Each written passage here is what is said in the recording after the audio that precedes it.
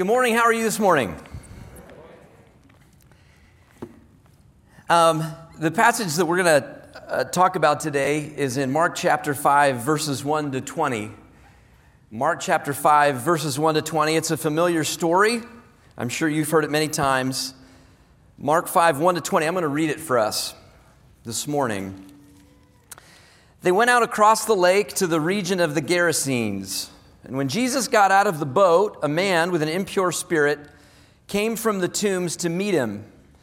This man lived in the tombs, and no one could bind him anymore, not even with a chain. For he had often been chained hand and foot, but he tore the chains apart and broke the irons on his feet. No one was strong enough to subdue him. Night and day among the tombs and in the hills, he would cry out and cut himself with stones. And when he saw Jesus from a distance, he ran and fell on his knees in front of him. And he shouted at the top of his voice, "What do you want with me, Jesus, Son of the Most High God?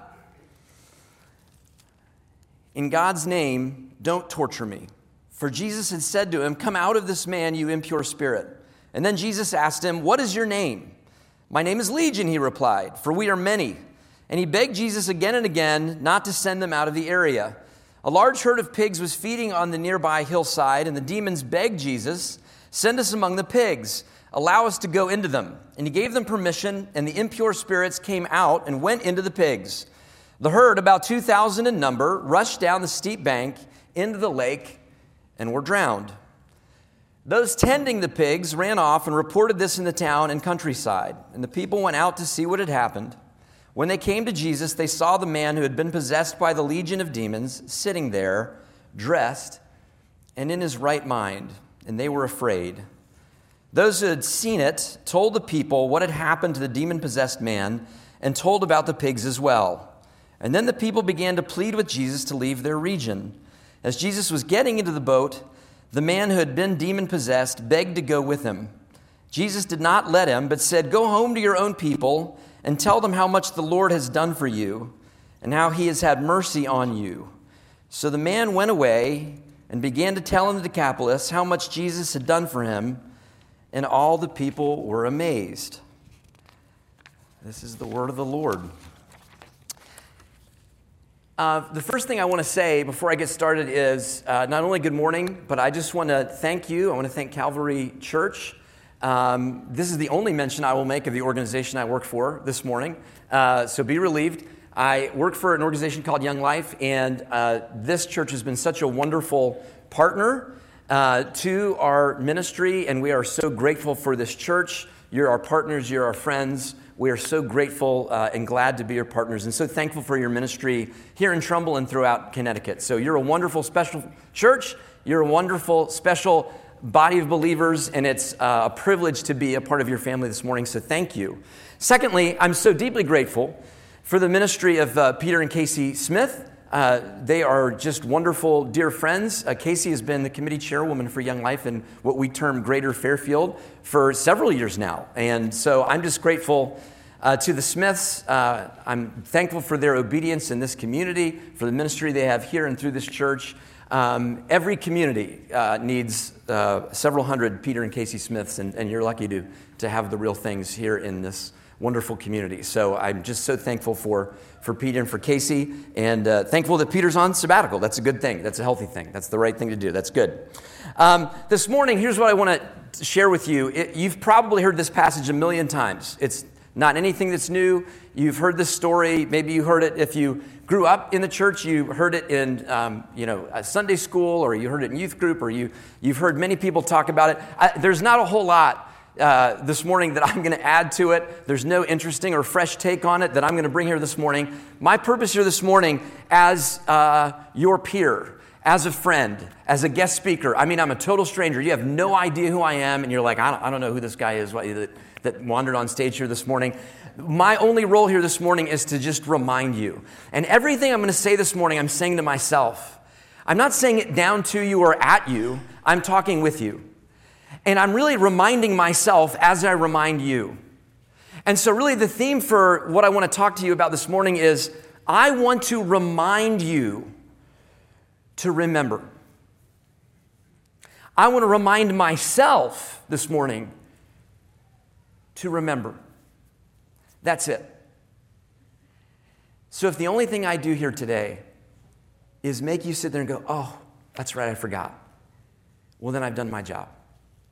I don't know about you, I can't speak for you, that every minute of every day I need to be reminded of who Jesus is in my life, what he's done for me, and what it means. And I'm a Christian leader, and I talk to people about Jesus all the time.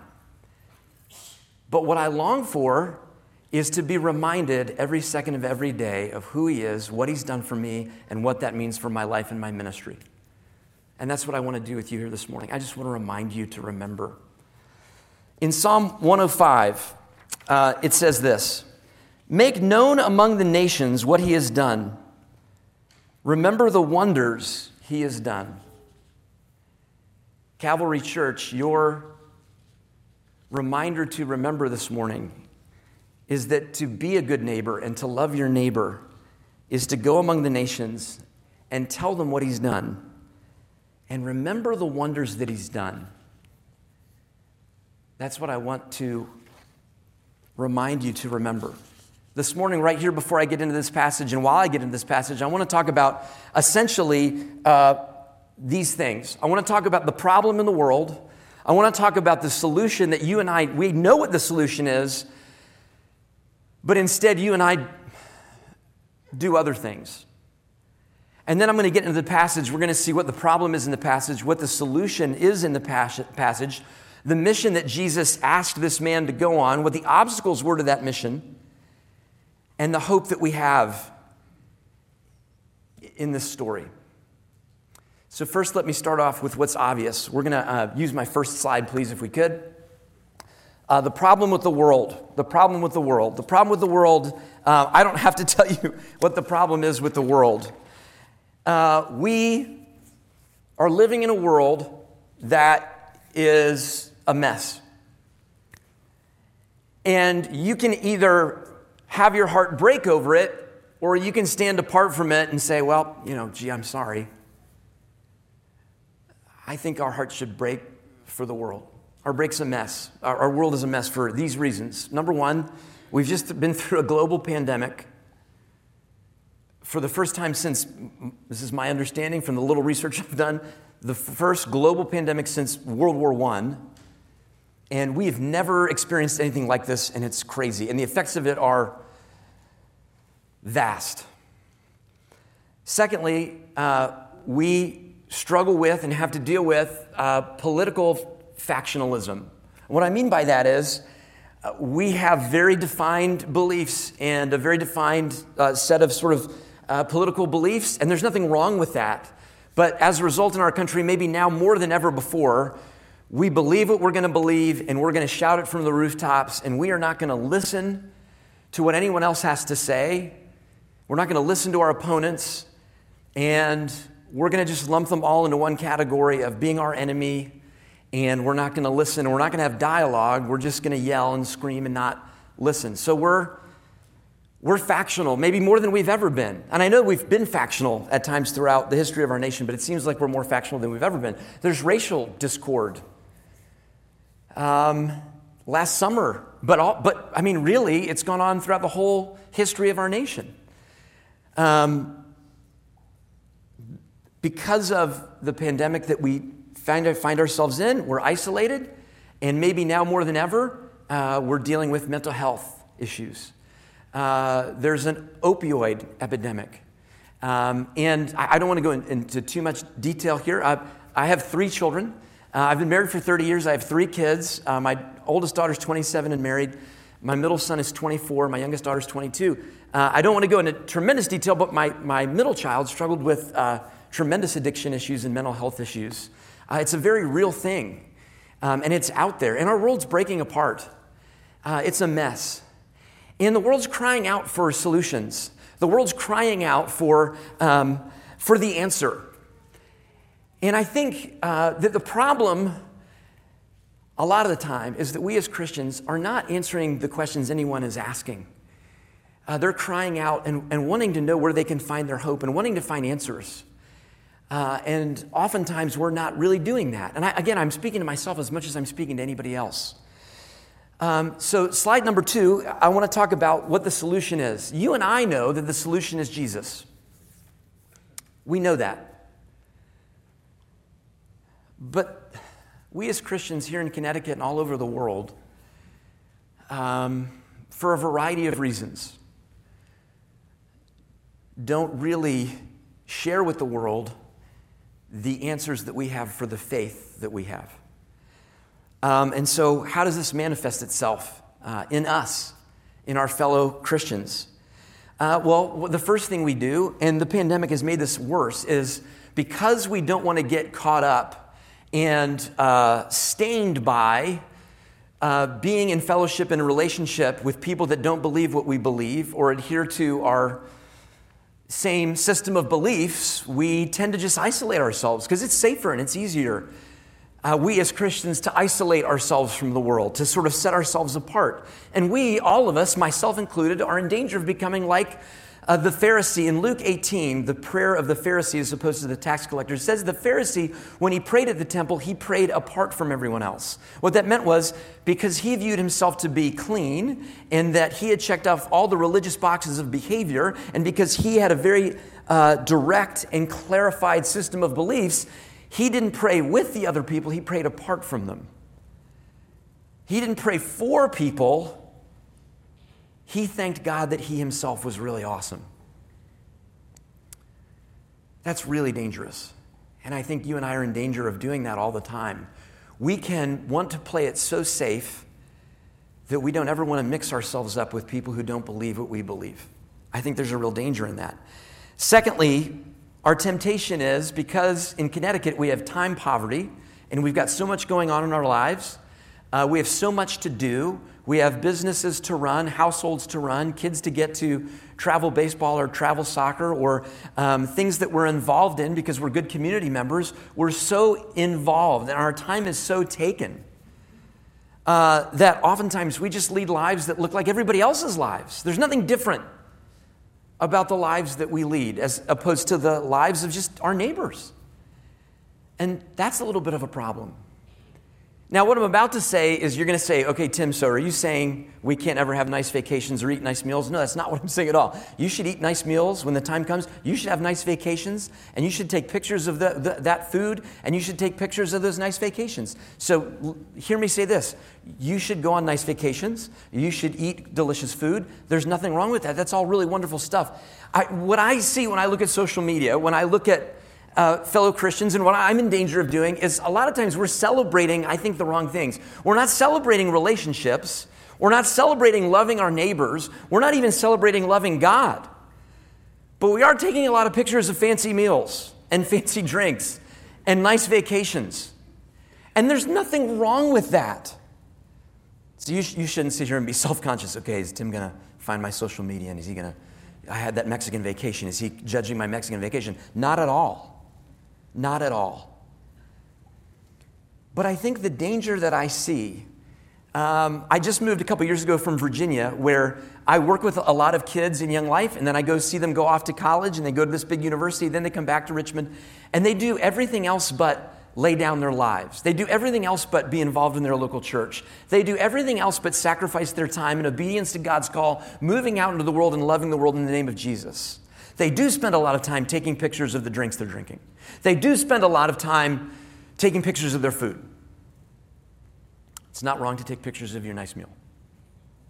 It just feels like we're focused on all the wrong stuff, myself included. Lastly, if we do anything at all in terms of sharing our hope with a lost world, we tend to reduce what we share with people down to advice, pietisms, exhortations.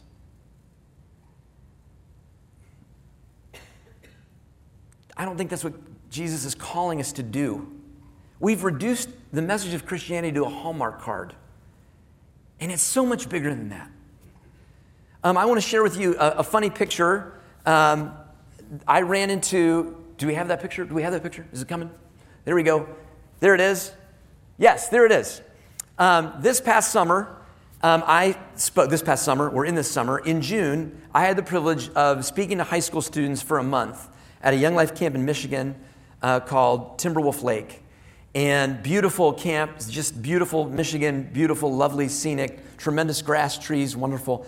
And I spoke to about somewhere in the neighborhood of 1,200 students over 4 5-day weeks.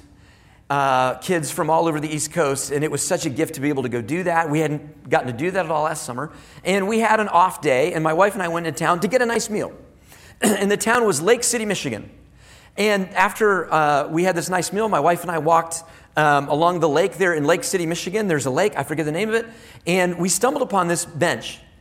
And there it is right there. It's Todd Kerrigan, who lived far too short a life. And I'm not making fun of Todd Kerrigan, and I'm not making fun of his life, and I'm not making fun of his passions. Bear with me.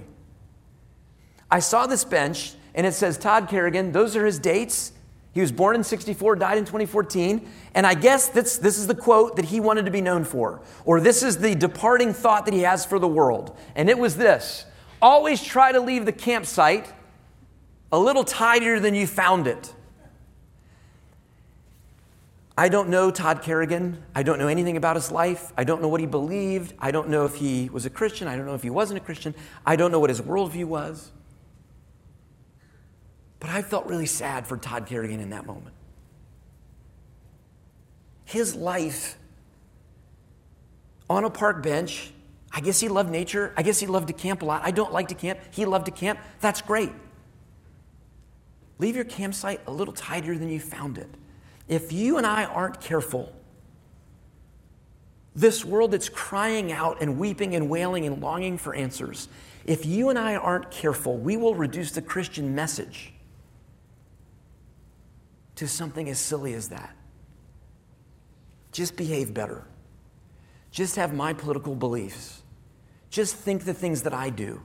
Act the way I act. That is not the Christian message. We're going to see the Christian message in this passage. So moving into this passage, a passage that you're very familiar with, I want to talk about, and this is my next slide, the 4 ways that this man in this passage was unclean. Not only was he unclean by first century standards, see, the Old Testament goes in great detail about what it means to be religiously clean versus unclean. It was good to be clean. It was bad to be unclean. This man was super unclean. Jesus had just been with the disciples. They were out on the Sea of Galilee. The wind and the waves kicked up. The boat was being swamped with water. The disciples freaked out. They said, "Jesus, don't you care?" Jesus calmed the wind and the waves. Then they continue on their journey. They land on the other side of the Sea of Galilee, a place where the disciples had never been before, a place that is mostly Gentile in population. Gentiles are considered to be unclean by this first century audience. And what they encounter is a man who had to be positively frightening in how unclean he was. How is he unclean? Well, first, the passage itself tells them that he's being inhabited by an unclean spirit. So the spirit inside of him is unclean. We come to find out later on that this spirit calls itself Legion. If Legion is some sort of reference to Roman Legion, a Roman Legion could have 4,000 to 6,000 soldiers in it. So, are we to infer that this man is so demon-possessed, he doesn't just have 1 or 2 demons, he has 4,000 to 6,000 demons. This guy is a mess. I don't know how many demons he had. He had a lot. And he ended up sending them into about 2,000 pigs. He's unclean because he has an unclean spirit. He's unclean because where does he live? He lives among the tombs. Did you know in this place and in this time, if you were a Jew and you were near a dead body, if you touched a dead body, you would be considered ceremonially unclean. The Samaritans, who did not like the Jews, what they would do when the Jews were building the temple to mess them up is they would take the carcass of a dead pig and throw it onto the construction site so that the workers who were working on building the temple had to stop and purify themselves for 7 days before they resumed building the temple. If you were to encounter a dead body, touch a dead body, be near anything dead, you are considered to be unclean. So he's got an unclean spirit. He lives in a place where there are dead bodies. He's unclean because he lives among the dead. Thirdly, he lives in the Decapolis. He lives in one of roughly 10 towns that are Roman garrisons, inhabited mostly by Gentiles. So, inside him is something unclean. He lives in and around something that's unclean, in a city that's unclean. And what is the city's main source of revenue? A pig farm. To be near pigs, who are also considered to be ceremonially unclean, you would be considered unclean. So, he's inhabited by unclean spirit that is potentially the demon possession of many demons. He lives among the dead. He lives in a place with Gentiles, and they're ceremonially unclean. And their main source of income in this town is they're a pig farm, and that's unclean. He is super unclean. He's a mess. It says, it goes out of its way, the passage does, Mark goes out of his way to say they did everything they could to subdue him, and nothing worked. He was by himself, hurting himself, screaming and howling. Living among the tombs, not with anybody else, totally isolated. Totally as far gone as you could possibly be. What's the solution? Jesus. He says, "What do you want with me, Jesus, Son of the Most High God? In God's name, don't torture me." And he pleads with Jesus, "Don't send me out of the area." So Jesus sends him into a herd of pigs. The pigs run down a hillside into the water and drown. Jesus gave the demons permission to go into the pigs. After that, we find the man sitting in his right mind. And they come and they plead with Jesus, the townspeople do, when they find the man in his right mind, knowing that the pigs were all destroyed, they plead with Jesus to leave. So the demons plead with Jesus not to be sent out of the area. The townspeople plead with Jesus to leave. At the end of the story, the man pleads with Jesus to go with him. Jesus obeys the demons, doesn't obey, but grants them their wish. The town says, "Please leave." He grants them their wish. He leaves. And when he's getting into the boat, the man who's now sitting in his right mind, who's been healed, he says, "Jesus, I want to go with you." And Jesus says, "No." Jesus essentially says, "Go love your neighbor. Go back into your community and tell them two things." It's right there. It's right there in verse 19. "Go home to your own people and tell them how much the Lord has done for you and how he's had mercy on you." The message is very simple. What has Jesus done for you, and how has Jesus had mercy on you? As soon as this man is relieved of his demon possession and is in his right mind and fully functional and fully sane, by the way, you and I both know the only way to be fully sane and fully functional is in a relationship with Jesus Christ. Only Jesus can calm the wind and the waves. Only Jesus can speak to demons and send them into another place. Only Jesus, being the very Son of God, has power and dominion over that which is evil. And so in his newfound Christian life, this man immediately gets sent on mission. What's the mission? Go back to the town, tell them what I've done for you, and tell them how I've had mercy on you. Now, this is my fifth slide. What are the obstacles to this mission? What is it that Jesus is asking this man to do? Well, can we be really honest here? Jesus is giving this guy an impossible mission. It's impossible. Why is it impossible? Number one, he's totally alone. It's just him. Jesus and the disciples are leaving.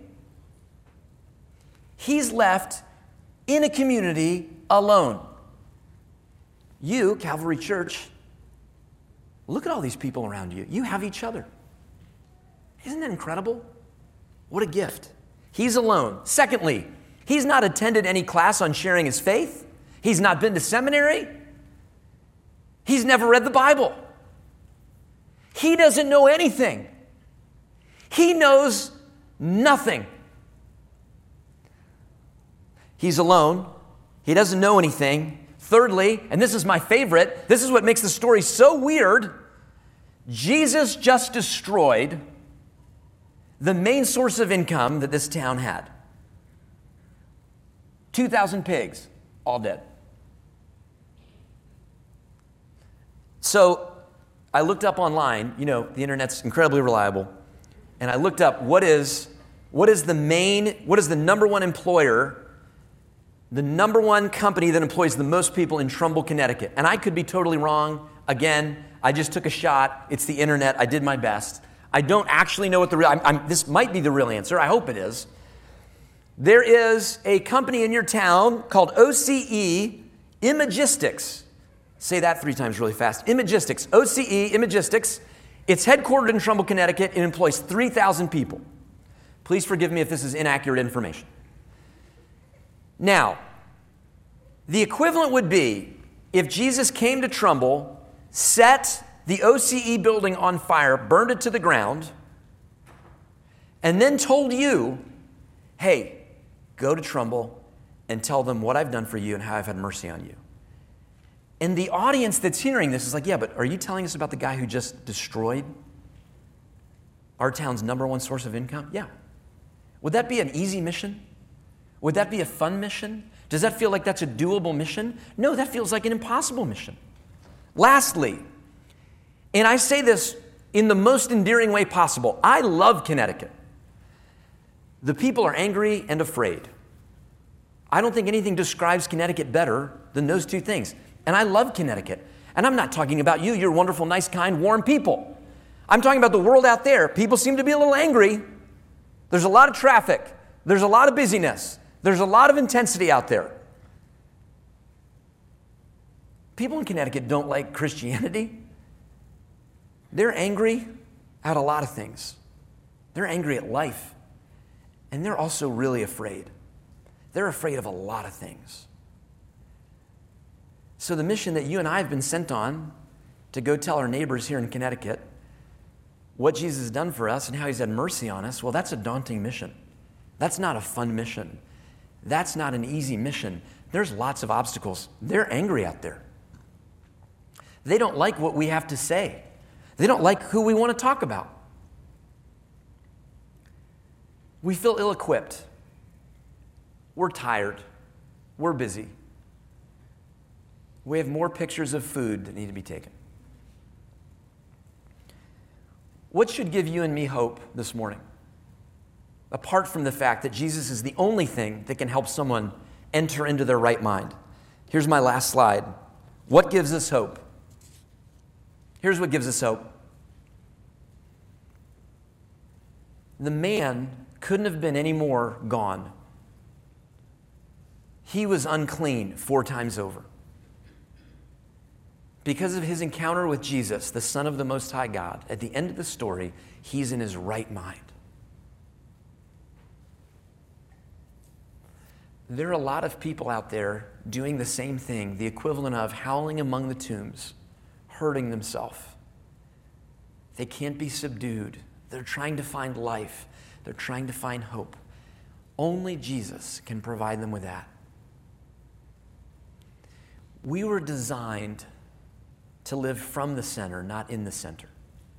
In Jesus, our identity being in him, only in a relationship with him can we truly live from the center. If Jesus created all things, and in him all things to hold together, then isn't he the only place to find life? That's what we have to share with a lost world. Secondly, our mission is a simple one. It's not complicated. It's not tricky. You don't have to have gone to seminary. You don't have to have taken a class. It's this. You, me, we go into the world and we tell them, when appropriate, what Jesus has done for us and how he's had mercy on us. Our call is to build bridges. And when appropriate, cross them. Don't cross them before it's time. But don't endlessly build a bridge and never cross it. I promise you at some point, someone will ask you why you are loving them so extravagantly. that's when you tell them what Jesus has done for you and how he's had mercy on you.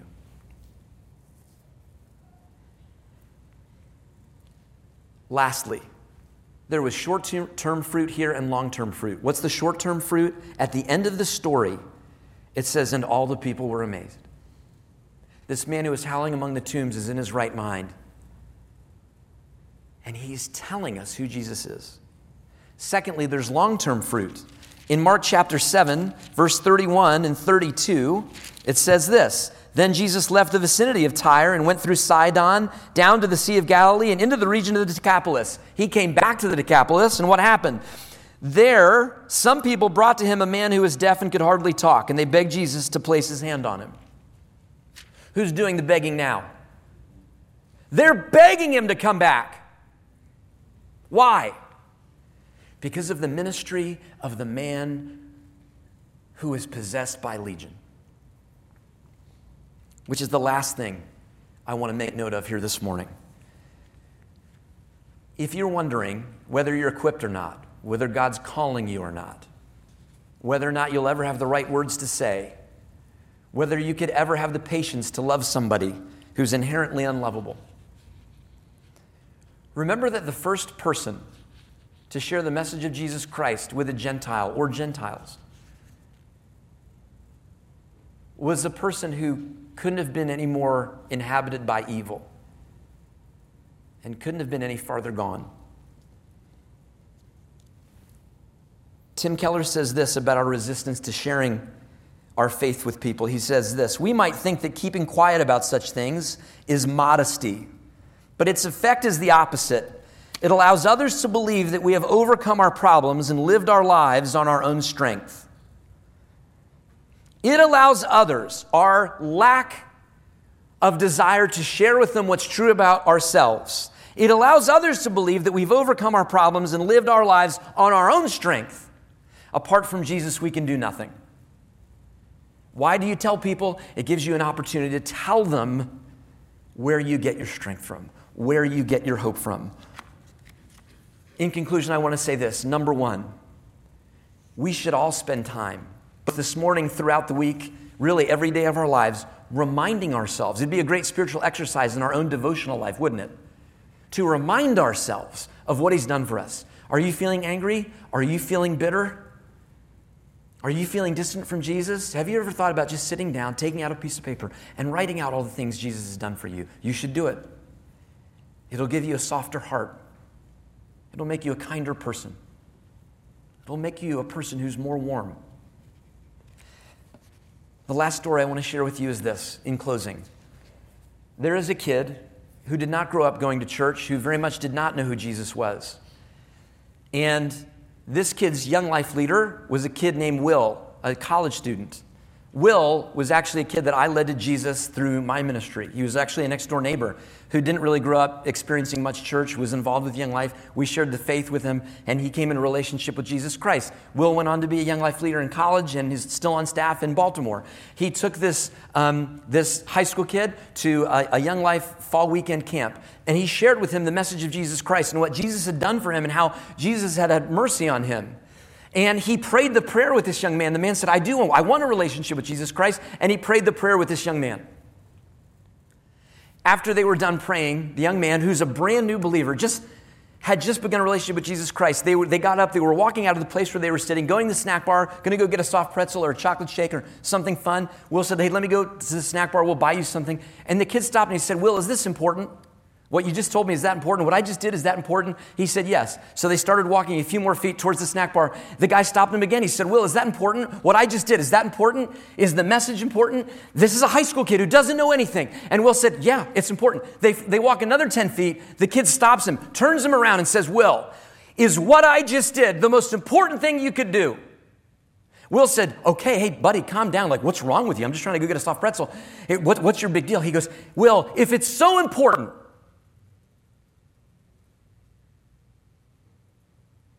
how come no one ever told me until right now? Your neighbors, the people who live with you, who work with you, are waiting for you to come along. Do you understand, because of Jesus in you, that you're medicine?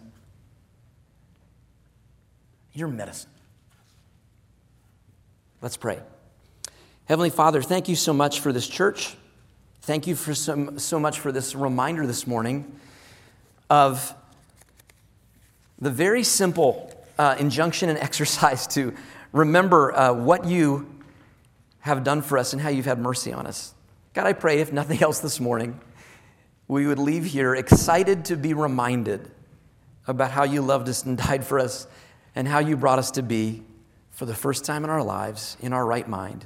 It's in your holy and precious name we pray. Amen.